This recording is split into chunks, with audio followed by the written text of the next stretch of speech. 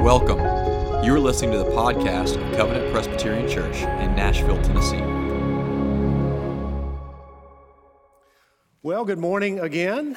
I want to go ahead and state the obvious. If you weren't here for the first part, I'm not Chad. I know we look alike, but he was sick this week, and I have the privilege to open God's Word for you this morning. And we're going to be looking at John chapter 11. So if you have your Bibles, you can open it up. It'll be in your bulletin as well. As we've been studying John, this is the last sign that John gives us. He said that he presented these signs to us so that we might believe that Christ is the Messiah and the Son, and that by believing in him we'd have life in his name. And the first sign that he did was his presence at a wedding, and he made a wedding even more joyful than it was at the time. And now his last one, he is at a funeral, and he breaks up a funeral. And so he meets us at our greatest joys and our deepest sorrows, and he wants us to know that he's present in both and encourage us to trust him. And so let's stand this morning and we'll read this. We're going to do the first part of the chapter this morning, and the next week Chad will do part 2. Now a certain man was ill, Lazarus of Bethany, the village of Mary, and her sister Martha. It was Mary who anointed the Lord with ointment and wiped his feet with her hair, whose brother Lazarus was ill. So the sister sent to him, saying, Lord, he whom you love is ill. But when Jesus heard, he said, the illness does not lead to death. It's for the glory of God, so that the Son of Man may be glorified through it. Now Jesus loved Martha and her sister and Lazarus. So when he heard that Lazarus was ill, he stayed 2 days longer in the place where he was. After this, he said to the disciples, let's go to Judea again. The disciples said to him, Rabbi, the Jews were just now seeking to stone you, and you're going there again? Jesus answered, are there not 12 hours in the day? If anyone walks in the day, he doesn't stumble, because he has the light of the world. But if anyone walks in the night, he stumbles because the light's not in him. After saying these things, he said to them, our friend Lazarus has fallen asleep, but I'm going to go awaken him. The disciples said to him, Lord, if he's fallen asleep, he'll recover. Now Jesus had spoken of his death, but they thought he meant taking rest and sleep. Then Jesus told them plainly, Lazarus has died, and for your sake I'm glad that I was not there, so that you may believe. But let us go to him. So Thomas, called the twin, said to his fellow disciples, let's also go that we may die with him. Now when Jesus came, he found that Lazarus had already been in the tomb for 4 days. Bethany was near Jerusalem, about 2 miles off, and many of the Jews had come to Martha and Mary to console them concerning their brother. So when Martha heard that Jesus was coming, she went and met him, but Mary remained seated in the house. Martha said to Jesus, Lord, if you'd been here, my brother would not have died. But even now I know that whatever you ask from God, God will give you. Jesus said to her, your brother will rise again. And Martha said to him, I know that he'll rise again in the resurrection of the last day. And Jesus said to her, I am the resurrection and the life. Whoever believes in me, though he die, yet shall he live. And everyone who lives and believes in me will never die. Do you believe this? And she said to him, yes, Lord, I believe that you're the Christ, the Son of God, who is coming into the world. This is the word of the Lord. You may be seated. So death is a fact of life, and it's something that everybody has to face. Just to acknowledge something peculiar about our culture, outside the medical establishment, death is far more out of sight and out of mind than it ever has been in generations before us. Benjamin Franklin wrote, in this world, nothing is certain except death and taxes.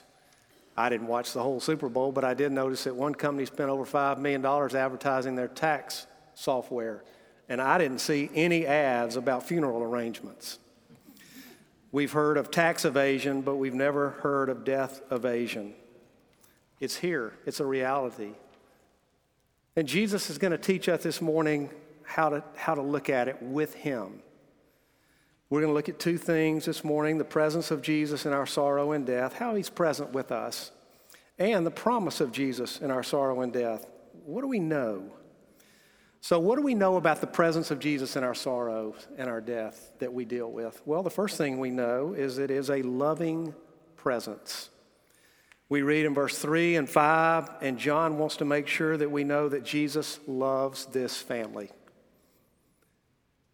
He mentions it twice, that he loves them. He says that, and John makes that clear because what happens next appears to be anything but loving.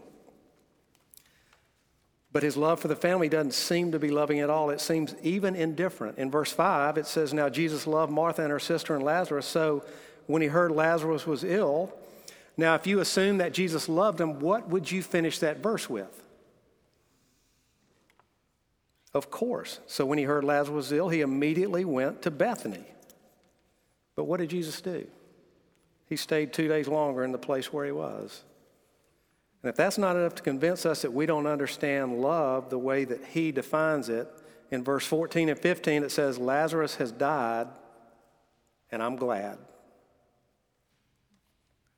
So the first thing we learn as we look at this passage is that his love for us did not exempt us from death and sorrow and suffering.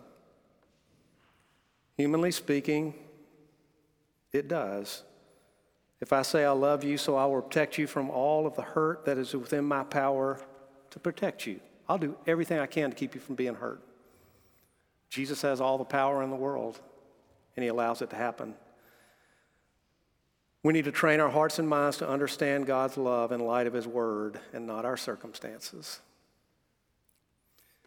It's a loving presence, but it's also a purposeful presence. Look at, he says in verse 4, but when Jesus heard it, he said, the illness doesn't lead to death. It's for the glory of God, so that the Son of God may be glorified through it. He's telling them that he's doing for them what they were created for. I grew up in the early stages of my life in a Presbyterian church, and we learned the catechism. I remember the first question, what is man's chief end? Man's chief end is to glorify God and enjoy him forever. So this is what we were created for. It's what gives us meaning and purpose in life. And Jesus is saying, I'm going to give you what you were created for. But it's not going to feel like that. John Piper writes about this verse, and it's really powerful. He said, so what is love? What does it mean to be loved by Jesus? Love means giving us what we need most. And what we need most is not healing, but a full and endless experience of the glory of God. Love means giving us what will bring us the fullest and longest joy. And what is that? What will give you full and eternal joy? The answer of this text is clear. A revelation to your soul of the glory of God. Seeing and admiring and marveling at and savoring the glory of God in Jesus Christ. When someone is willing to die, or let your brother die to give you and your brother that, he loves you. Don't let your circumstances define God's love and purpose for your life. I had lunch last week when I started working in ministry at Briarwood. There was a guy that started about the same thing I did, and he was with Campus Outreach, and he went to Thailand. He's been there ever since, 30-something years, and we were really close, and I hadn't seen him in forever, and so we had lunch, and we were just catching up, and he was telling me about the challenges of working in a country that's 93% Buddhist and 1% Christian. And he said, but last year something happened that was really powerful. There was an actress that was a Thai actress who was a very outspoken Christian, had a very outspoken Christian witness, and it was a year ago Tuesday, and she died in a boating accident. And it was suspicious, he said. But he said in Thailand, funerals last for 3 days, and they're national events. And during the 3-day broadcast, the live stream, 12 million people saw it. And it was filled with the gospel. And one pastor said it was the greatest outreach that Thailand has ever seen. But it cost her life. One of the people that responded to it says this. She worked for the Consulate General, and she said, I paid attention to everything said, and I was most impressed by the message that Christians don't fear death. She said, I learned that God loves everyone, and I decided I wanted to know him. After the third night of the service, she messaged the church contact on the live stream to learn more about Christianity. and they encouraged her to find a particular church. She visited the church and joined the church's online Alpha course, an evangelism program. After a few lessons, she said, I accepted Jesus Christ as my Savior and I wanted to be baptized. So this girl was 37 years old and lost her life in a tragedy. Now we're going to see her in heaven. And we'll go up to her and go, what a tragedy. Your life was taken from you at 37. Isn't that horrible? And she'll go, oh no, that was glorious. And she'll take us to this person and say, let me introduce her. She's here because of that. And there's countless others that are here. God is committed to our highest good, which is his glory. And we've just got to train ourselves to believe that. But it's also a faithful presence. He's always faithful to work everything for our good, which is his glory and our sanctification. He promises that. And he's faithful to all his promises. 5 times in this account, we see the word believe. John 20:31. I've told you these things so that you might believe. To trust him.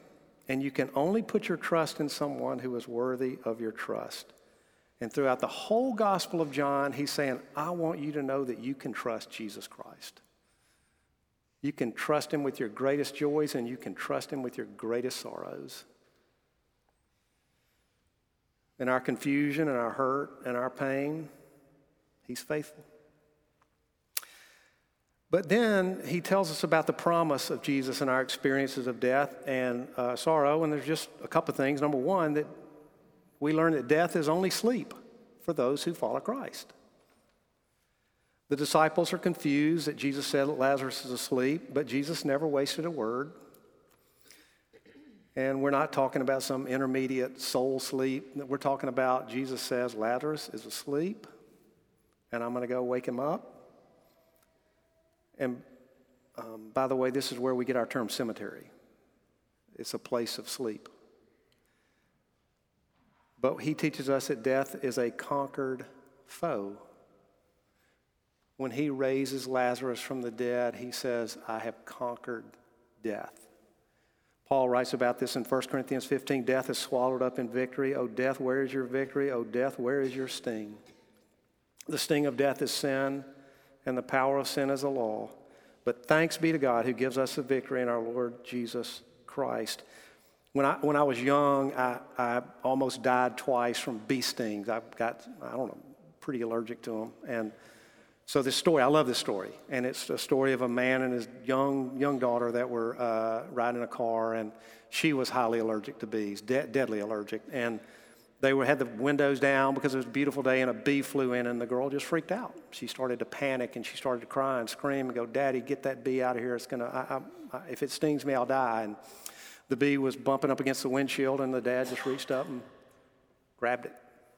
And he sat there for a couple of seconds, and then he just opened his hand up, and the bee started fluttering around again. She started to panic again. And she goes, Daddy, get him out. Why'd you let him go? And he opened up his hand, and he said, you see, his stinger's right here. He can't hurt you anymore. I took his sting so that he can't hurt you anymore. And the story tells us that Jesus took the sting up and something infinitely worse than a bee sting. He took our death for us. No, we still live. Death still flutters around. But Scripture tells us that it's just the shadow of death. And we learn that death is just the beginning. Jesus said, I'm the resurrection and the life. Whoever believes in me, though he die, yet shall he live. And everyone who lives and believes in me will never die. For us, death comes before life. For the world, death comes at the end of life. Clearly, he is saying here that our lives in him begin with death and lead to life. And it was the life that we were created to live. Paul writes this way in Romans 6, do you not know that all of us who have been baptized into Christ were baptized into his death? We were buried with him by baptism into death, in order that just as Christ was raised from the dead for the glory of the Father, we too might walk in newness of life. The Christian life begins with a death. It's a death to ourself. It's a death to our will. It's a death to whatever we want when it comes into contrast with Christ's will. But it's the life that we were created to live. It's a new life. John says his commands aren't burdensome. A classic book that I love is by Dietrich Bonhoeffer called The Cost of Discipleship. And he says this, he said, the cross is laid on every Christian. It begins with the call to abandon the attachments of this world. It is the dying of the old man which is a result of his encounter with Christ. As we embark upon discipleship, we surrender ourselves to Christ in union with his death. We give over our lives to death. Since this happens at the beginning of the Christian life, the cross can never be merely a tragic ending to an otherwise happy religious life. When Christ calls a man, he bids him to come and die. It may be a death like that of the first disciples who had to leave home and work and follow him, or it may be a death like Luther's who had to leave the monastery and go out into the world. But it's the same death every time. Death in Jesus Christ, the death of the old man at his call. So he calls us to die so that we can live in him. But he invites us to step into his easy yoke. Come unto me, all you who labor and heavy laden, and I'll give you rest. Take my yoke upon you and learn from me, for my burden is easy and my burden is light. He says, this is the easy yoke. Scripture tells us that the way of the transgressor is hard.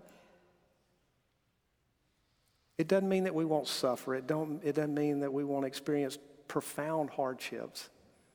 But it does mean that that he loves us, and it does mean that it's the life that we were created to live. Do you believe this?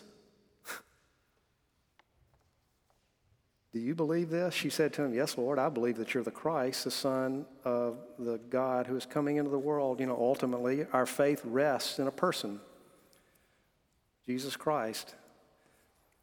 She didn't answer the question the way he asked it, did she? But she answered the question the way that John intended her. He did these signs so that he would know her and know him and put her faith in him. This passage challenges us in several ways. I just want to bring a couple of them out. It challenges us, number one, in the area of prayer. When Lazarus comes back sick, what did they do? They prayed. The first thing they did. They called out to Jesus. When it looked hopeless, what did they do? She kept praying. Do you believe that Jesus is able to do immeasurably more than all you can ask or imagine according to his power that is working within you?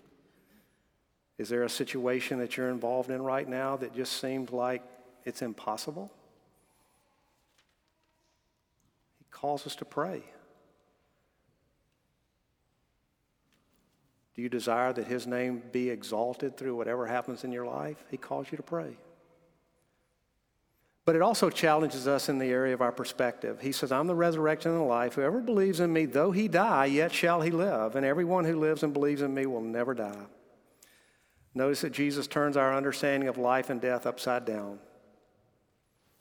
We know that if we are in Christ, death is the beginning, not the end. We don't need to fear death. For those who are not in Christ, death brings judgment and life is empty. Hebrews 2:14 says, since therefore the children share in flesh and blood, he himself likewise partook of the same things, that through death he might destroy the one who has the power of death, that's the devil, and deliver all those who through the fear of death were subject to lifelong slavery. Without Christ, the world is in lifelong slavery to the fear of death. And if we didn't see that during the pandemic, we can never see it. A tangible fear of dying. But also there's just an emptiness in life because we can't do what we were created to do, which is glorify God. One of my favorite movies. It's about to eclipse The Sound of Music, which is really difficult for me to say, but it's The Greatest Showman. And I love it. I watch it all the time, and I listen to the soundtrack all the time. And in the middle of The Greatest Showman, there's this song where Jenny Lynn is making her appearance and taking the country by storm, and it's called Never Enough. And she expresses the heart of anybody that doesn't know Christ. And the words of that song says, all the shine of 1,000 spotlights, all the stars we steal from the night sky will never be enough. Towers of gold are still too little. These hands could hold the world, but it'll never be enough. All the world has to offer is an empty life. And Christ offers us a life of meaning and purpose and substance. For me to live as Christ and to die as gain. And the only word that you can put in that blank with Christ is Christ, and end it with to die as gain. I was at the Y yesterday afternoon down here, and I ran into my friend Jack Foster, who we were on staff together for a while, and now he's at West End. He's just a great guy, and we were just talking about the past year, and he said, let me just address the elephant in the room. My family's lived this for the last couple of years, and y'all have lived it with us. And I would say that just a little bit of you notice that Martha and Mary and Lazarus had a community around them. Don't let that pass you. Your community is so important. And we had a community around us. But Jack was asking me in the middle of our conversation, he said, do you ever think about Anita and get jealous of where she is? And I thought, no, but I should. I'm like these disciples. I got so caught up in my grief and everything that I never thought about the fact that she's with Jesus. She's happy. To live as Christ, but to die as gain. To die as gain. We walk through the valley of the shadow of death. But Paul does say, therefore, my beloved brothers, be steadfast, immovable, always abounding in the work of the Lord, knowing that in the Lord your labor is not in vain. Your labor is not empty. C.S. Lewis, in his great work, The Weight of Glory, said, indeed, if we consider the unblushing promises of reward and the staggering nature of the rewards promised to us in the gospel, it would seem that our Lord finds our desires not too strong, but too weak. We are half-hearted creatures fooling around with drink and sex and ambition when infinite joy is offered to us. Like an ignorant child who wants to go on making mud pies in a slum because he can't imagine what is meant by an offer of a holiday at the sea, we are far too easily pleased. The Lord offers us life through his resurrection. And he offers the promise that he loves us and he's working his purposes in our life. As I close, Jonathan Edwards died at age 54, and it would seem as well to be tragic. And he preached a sermon on Romans 8, and these were his 3 points. Our bad things turn out for good, and these are true for all of us that are in Christ. Our good things can never be lost, and the best things are yet to come. Father, we thank you for the promise of Scripture.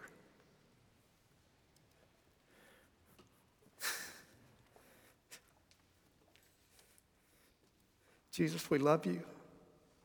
Thank you that you're with us. Thank you that you're with us through your body.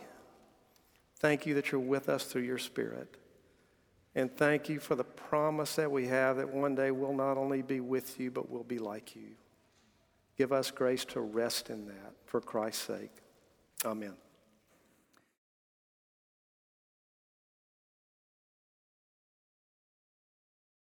Thanks for listening. To find out more about Covenant, please visit covenantpres.com.